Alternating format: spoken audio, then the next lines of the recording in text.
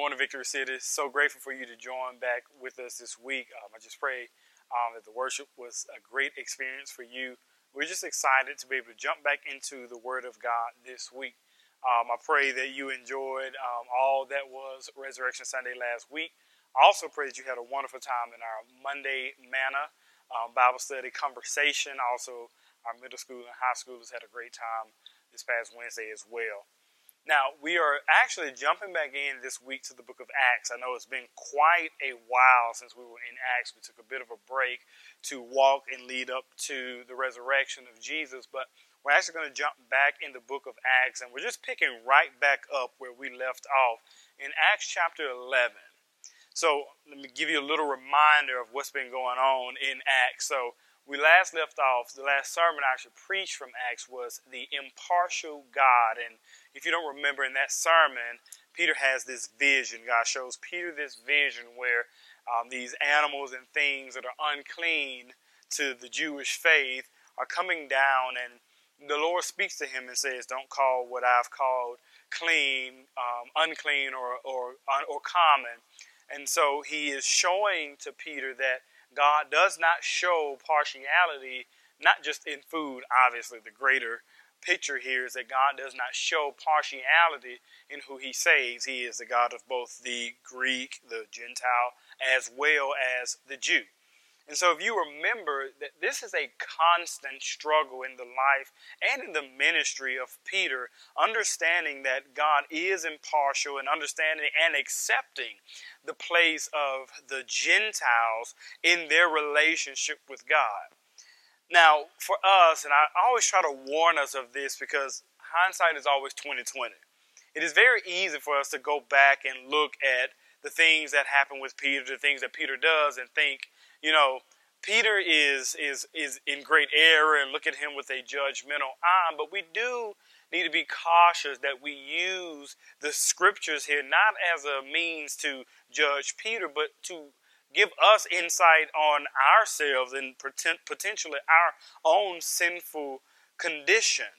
Now, it is very easy to think that Peter is just, racially biased or prejudiced, and that's not necessarily wrong, but I do think to only look at Peter with a judgmental eye may also cause us to lose true perspective on our own prejudices and biases. Now, I want to be clear, this message is not some liberal hidden agenda, but even the greatest champions of equality and justice are riddled, incredibly riddled with bias. So we have to uproot the things that we feel should apply to certain people and certain people groups and not to others. Certainly this was Peter's issue, but it wasn't just his issue. It was the issue of all of those who found themselves in the Jewish faith. More importantly, though, this is our issue as well. Now, I want to be clear that when we come to Christ, any hate that we have towards someone is rooted not in our feelings of just ourselves, of them rather, but is rooted in our feelings of ourselves. Any hate that we have towards anyone when we come to Christ should be eradicated. That doesn't mean we don't have underlying biases and prejudices, sure, that need to be slowly, gently washed away in the sanctifying work of Jesus Christ through the Holy Spirit. But we have to understand that when we look at this, it is not, the hate that we have is not just towards someone because of our feelings of that people group. It's the byproduct of that. But the truth is that the hate that we feel is rooted in how much we view ourselves, how highly we think of ourselves, the way that we prefer ourselves and our opinions and the way that we think and the way that we speak over others. We're going to look today at how the Jewish believers responded to the news of the salvation of Cornelius and other Gentiles and why this has massive ramifications for us in our walk with Christ, even today as we wrestle with our own prejudices and biases. We're going to go back to, as I mentioned, Acts chapter 11. We're going to go to verse 1 through 3, Acts 11, 1 through 3. Now the apostles and the brothers who were throughout Judea heard that the Gentiles also had received the word of God. So when Peter went up to Jerusalem, the circumcision party criticized him, saying, "You went to uncircumcised men and ate with them." Now, as the news here has passed back to the Jewish men in Jerusalem that there were Gentiles who were also being converted, not only are they upset, but the Bible makes it clear that their frustration is twofold. On the one hand, they are angry, but on the other hand, they are upset that Peter even dared to have the nerve to not just enter the house of a Gentile, which broke the Jewish law, but that he's also fellowshipping with Gentiles who they saw as outsiders. See, most people may think, wow, you must really have to hate someone to not want them to be saved, to not want to be in fellowship with them. And I'm not saying that that's not a part of it. I think without a doubt that certainly is a part of it, that you must hate those people or that person. But the strongest feeling is not the hate of that person. It is the feeling of pride that we feel in ourselves, which leads us to that type of hate.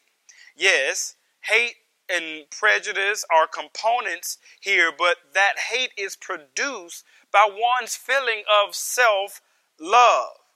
See, the salvation that was offered to and provided for these men is no different than what has been provided for the Gentiles. The secret, though, is that these men know that, but they did feel that the people themselves were different than they were. Perhaps they thought that they themselves were different. Perhaps they felt that they had what was more deserving of grace and salvation than anyone else. They believed that we are in the genealogy of God. We have come from Abraham. We can trace our genealogy all the way back to an original 12th tribe. We should be in better relationship with God, let alone through the lineage of Abraham comes Jesus, who we now believe in. So we should take precedence. Not only should we take precedence, we believe that Jesus Christ came for us. If you remember last week, in that scripture in Luke, what does the disciples say when Jesus, whom he doesn't recognize, appeals to him?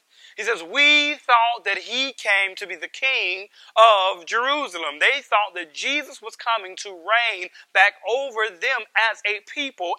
And the contrary factor to that is that he would demolish any other nation surrounding them, including only those Gentile nations. So there's very much this perspective that still exists in their minds, though they've been converted, that we should take precedence over any other people, specifically the Gentiles who they thought were barbarians. Now, you know, Jesus gives us this example, though, in the parable of the prodigal son. It's the same context. The parable of the prodigal son, though we've used it to analyze the scripture in many different ways and relationships and things like this, but it really is painting a picture for us of the Jewish nation and the relationship that God has with the Gentiles. So with the prodigal son, give you a reminder just in case you don't know about it, you have these two brothers. The younger brother, who is frustrated with his life at home, decides that he wants his inheritance. So though his father is not dead, he wants to live as if his father is dead. He wants to receive his inheritance. Once he receives that inheritance, he wants to go out and do his own thing. And, you know, his father complies with him. He gives him his inheritance, and he goes out and he does his own thing. Now, while he's doing this, his older brother, once he finally comes back, realizes that I should not have been living like this. We're going to address that older brother in a second. He realized I shouldn't have been living like this. I'm living beneath my privilege. And so he comes back to the father. When he comes back to the father gives him a robe. Not only does he give him a robe, he gives him the best ring that he has, and he presents to him in a celebration a fatted calf. Now, when this happens, you would think the older brother, who is happy to see his younger brother, would have been excited that his brother was back. No, he isn't. He's incredibly disturbed by the fact that his brother has returned. Not just that his brother has come back, not even just that his father has given him a ring, but he mentions, you gave him a fatted calf. He's been out there with the prostitutes. Now, it's interesting to note that in the parable, it never mentions him actually being with prostitutes until the other brother says that he was with prostitutes. So I think that is just a little glimpse into the heart of the older brother. He's saying, I don't know that he was with prostitutes, but I know what I would have been doing if I had taken my inheritance. I would have been out there with the prostitutes. I would have gone out there and I would have been gallivanting. So there is a bit of him that is living vicariously right through what his brother is doing. But he's also frustrated because he feels like when his brother comes back, who had exiled himself from the family, right? Who had said, I want to live as if my father is there. When he comes back, they have the same status. And that is the issue that the brother has. I stayed in this house, yet he withdrew himself from you. Never mind you that clearly the older brother had withdrawn himself from the father, from the family, emotionally and spiritually, though he remained physically. His frustration is that the one who should have been exiled, who should have been castigated, has now been brought into the same status that I have, which is a son of the Father. He felt like because of his faithfulness, because he was older, and because he stayed, he should have had a position that was greater than that of the younger brother. But see, what Jesus is showing us is that that isn't how salvation works. That's why Jesus gives us that parable of the workers. He says there are workers. This is again a hint to the Jews who would have rejected the Gentiles. He says, there are these workers who have worked a wage, and there are some who work 8 hours, some who work 5, some who work 1, and they get the same wage. Because what he is showing them is that God does not prefer any people group. He does not prefer the people who have been saved longer. None of that. It is not based on works. It is not based on your ethnicity. It's not based on culture. The Bible says that it is based on him who calls.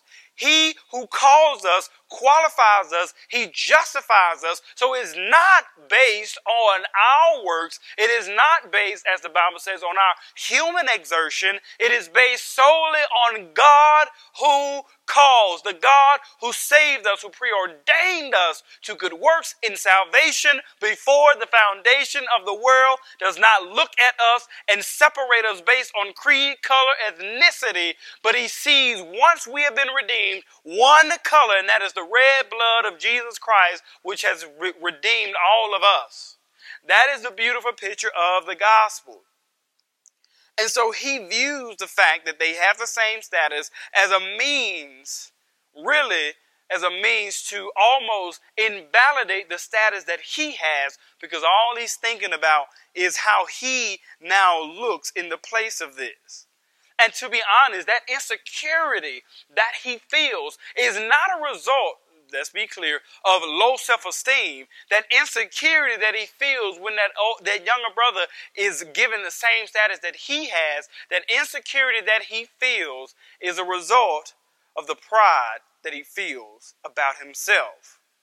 See, we do this thing, right, where we think that insecurity and self-esteem are completely in tangent and balance with one another. But you can absolutely be insecure and absolutely only think of yourself.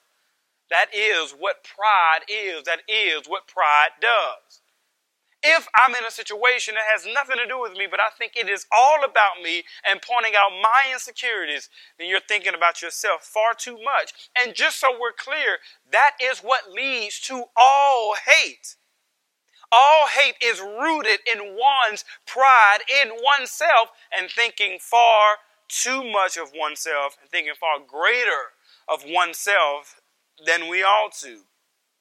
Now, when we talk about this, it's the source, it is the root of all hate.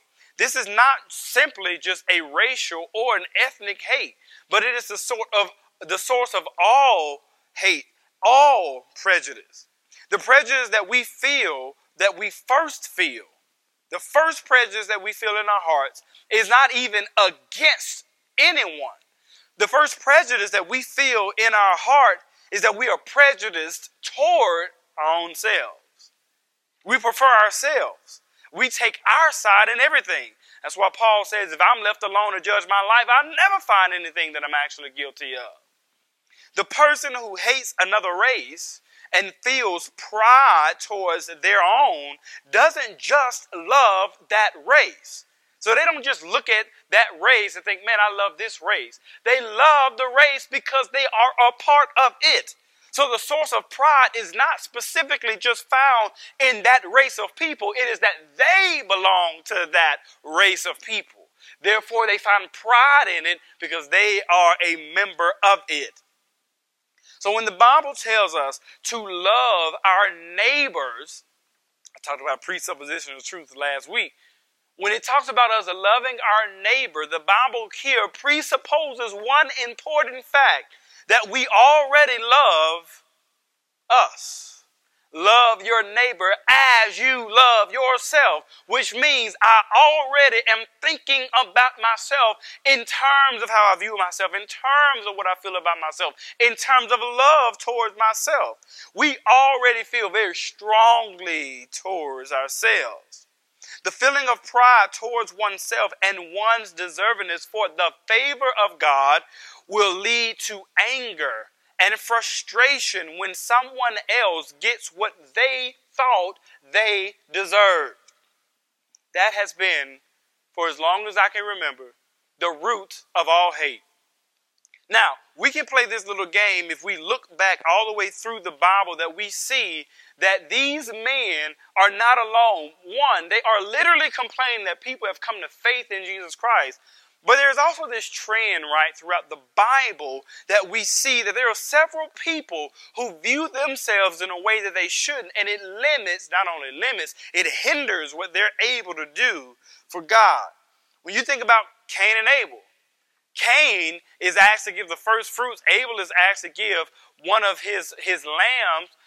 Cain looks, sees that the sacrifice of Abel is accepted, and he immediately feels frustration, not just because that sacrifice was accepted, but he was looking at that in terms of himself and how he felt God was honoring Abel more than he was honoring himself. What about when Jonah says that he knew God was a merciful God, therefore he did not want to go to the Ninevites because he knew they would repent and believe. He viewed himself as more deserving of the grace of God than they were, so much so that he was not willing to even go witness to them about the truths of who God was. The Pharisees thought that because they were in the family of God, that they had more of a position with God than anybody else. We have seen this all throughout the Bible. The whole of this is that when we prejudice our life, when we prejudice our experience and prefer it, then our hope is in our own goodness. And if we feel that we are more deserving than others, then we automatically see others not only as less deserving, that is one component, but we also see them as inferior. And this is a condition of us all. We can never see the sinfulness of ourselves clearly, can we? We can't. In fact, we're actually pretty blind to it. When David commits his sin, as gross as it was, it is Nathan who comes to him and tells him this story about this man who steals from another man and doesn't want to repay it back. And David pronounces judgment on this man because he says that that man should repay and be punished. And Nathan says, don't you see? Don't you see? David, you are the man. David couldn't see it at all. His view of himself, his self-righteousness, his pride had completely blinded him to his own sins. The view of himself was so inflated that he could not see unrighteousness in himself, but he could see it everywhere else. He could see it in the lives of other people, including this man in this story. We have that same condition. Now, let's wrap this whole thing up. You say, how in the world did we get this out of 3 verses? Let's wrap this whole thing up by bringing this back to the gospel. Throughout the Bible, there is this theme, right, which says the older sibling, which is preferably a boy, gets the favor of the father, gets the inheritance of the father. But also all throughout the Bible, we constantly see that God does not pick the one who is favored. He constantly picks the younger. He constantly picks the one who is an outcast, the David who he picks. He constantly picks the Joseph. He picks the ones that normally wouldn't have been picked. The Jacobs. That's what he does. God breaks the societal standard and says, no, it isn't the one who looks the part. It isn't the one who is the most qualified, but it's the long shot. It is the most common of the looking people, the ones who are the most unqualified, and those are the ones that he calls. Because if we think about this in terms of the gospel, if God only called the qualified, then none of us would be saved. If God only called those of us who were worth saving, those of us who deserved, those of us who earned salvation, then there would be none of us who would actually be saved, because none of us has earned salvation. The Bible makes it clear, none is righteous, no, not one. None of us has done anything, because on our best day, as I've mentioned many times, our righteousness, though good in our eyes, is as filthy rags.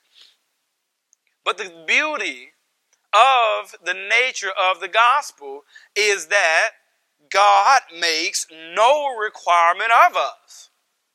There is no salvation prerequisite to make us look more acceptable. We have all equally failed to meet God's standard, and the only hope that any of us has at righteousness will be in the one who bore our sins proudly on the cross. The one who took what we actually deserve. Now I want to bring us back to another point. The source of our frustration oftentimes is that we feel like we are not getting what we deserve. Somebody else has gotten what we deserve. But the fact of the matter is that we actually shouldn't want to get what we deserve. Because the reality is that what we deserve is damnation in hell and eternal separation from God. So if God chooses to serve or favor or bless somebody else other than me, I'm grateful, if I know the nature of my salvation, that he ultimately has not given me what I deserve, which is to be eternally separated from him. So if somebody gets something that I think I deserve, I have to remember that Jesus also got what he didn't deserve, and that was my punishment on the cross. So who am I to feel any sense of pride, because without Jesus Christ dying in my place, I have no hope of righteousness. I have no hope of salvation. So to ever have an inflated view of ourselves is not just a denial to those around us. More importantly, it is a denial of the gospel itself. And that's the most damning thing we can do. To call ourselves believers, to call ourselves Christians, and the way that we look at each other, the way that we treat each other, the way that we talk to one another, not only denies that person they were made in the image of God like we were, but it denies that the gospel is as applicable to their life as it is to ours. Listen, the beautiful thing about the gospel is the same thing that condemns people who don't believe. There's nothing you can do. There's no work. There's no box that you can check. There's no list that you can go by. Salvation is the full work of Jesus Christ. And what we learn is that he doesn't prefer anybody over anybody else. He saves who he will, when he wants, and he already paid the cost for us all. So yes, we have all equally failed. And for those of us who are redeemed, we've all had our sins equally atoned for. That is why he is the equal opportunity God. Because in the same way that we've all fallen, he has given us the same means to salvation, and it is through Jesus Christ and not ourselves. And that is our only hope. Let's pray. Father God, we thank you for the truth of the gospel. You are an equal opportunity, God. You have given us equal opportunity for salvation through Jesus Christ. That doesn't mean all of us will come to faith. You have preordained and predetermined who is saved, God, but we all can hear and respond to the gospel. And Lord, we just pray that you will take anything out of us that would feel any sort of self-pride an inflated view of ourselves, and that you will bring us humility, God, knowing that on the cross is where we deserve to be, yet Jesus hangs. So, God, we thank you that you have given us balance, you have given us truth, you have given us wisdom in the Word of God, but it means nothing if we're not walking in it. So, God, we just pray that you give us the grace, that you will give us the mercy, that you will give us the wisdom, the insight to actually walk in this truth, to be convicted and changed and sanctified by the truth of what you have done through your Son, Jesus Christ. It's in your name we pray. Amen. So I pray that that sermon has been a particular blessing. Listen, this is going to be a constant struggle for all of us. We all wrestle with, I know probably more than anybody, our sense of pride, our sense of who we are, and we lose perspective. But I think as long as we keep our eyes on Jesus Christ on the cross, and remember, you know what? Anytime I feel pride, I know I belong there. And I'm not. And so anything that will make me feel better about myself than anybody else means that I'm probably taking my eyes off of the cross, and I'm probably losing perspective of the gospel. So if you're watching this today and you say, I don't know anything about the gospel, I would love to know something about the gospel, please reach out to us. Email us at info@ourvictorycity.org. We would love to talk to you more about that. If you're also watching this, you think, I have questions. Well, do I have something for you? So, again, tomorrow at 7 p.m., we're going to join on our Zoom, also on our Facebook live stream, and any questions you have regarding this sermon and concerns, anything that you can think of, anywhere your mind has gone or has been triggered, and you want to talk about it, we're going to jump on that Zoom again and that Facebook Live tomorrow at 7 p.m. We're going to be on there. We're going to discuss it. We're going to go through anything that you could be thinking about. We're going to just have a conversation with one another. And my prayer is that that conversation is going to be just a tremendous blessing to you. So if you want to jump on that, just let us know that you want to be in that email list. We will add you to that list and get that link sent out to you. Also remember that our middle school and high school Bible study happens at 6:30, also in Zoom, and we'll send that link out as well. We thank you for joining in. As it is always, it's time for us to transition to our time of giving. You know all the ways to give. You can give through our Cash App, Victory City. You can give through our Text-to-Give, 205-415-2662. You can also give by going to the website, made a few adjustments to it, clicking that clearly stated donate button, and giving that way. So, thank you again for joining in with us this week. We're so grateful that you value this ministry, this church. Even though we have to meet like this, that you still show up every week. We're just so grateful for you. As it is every week, go in peace.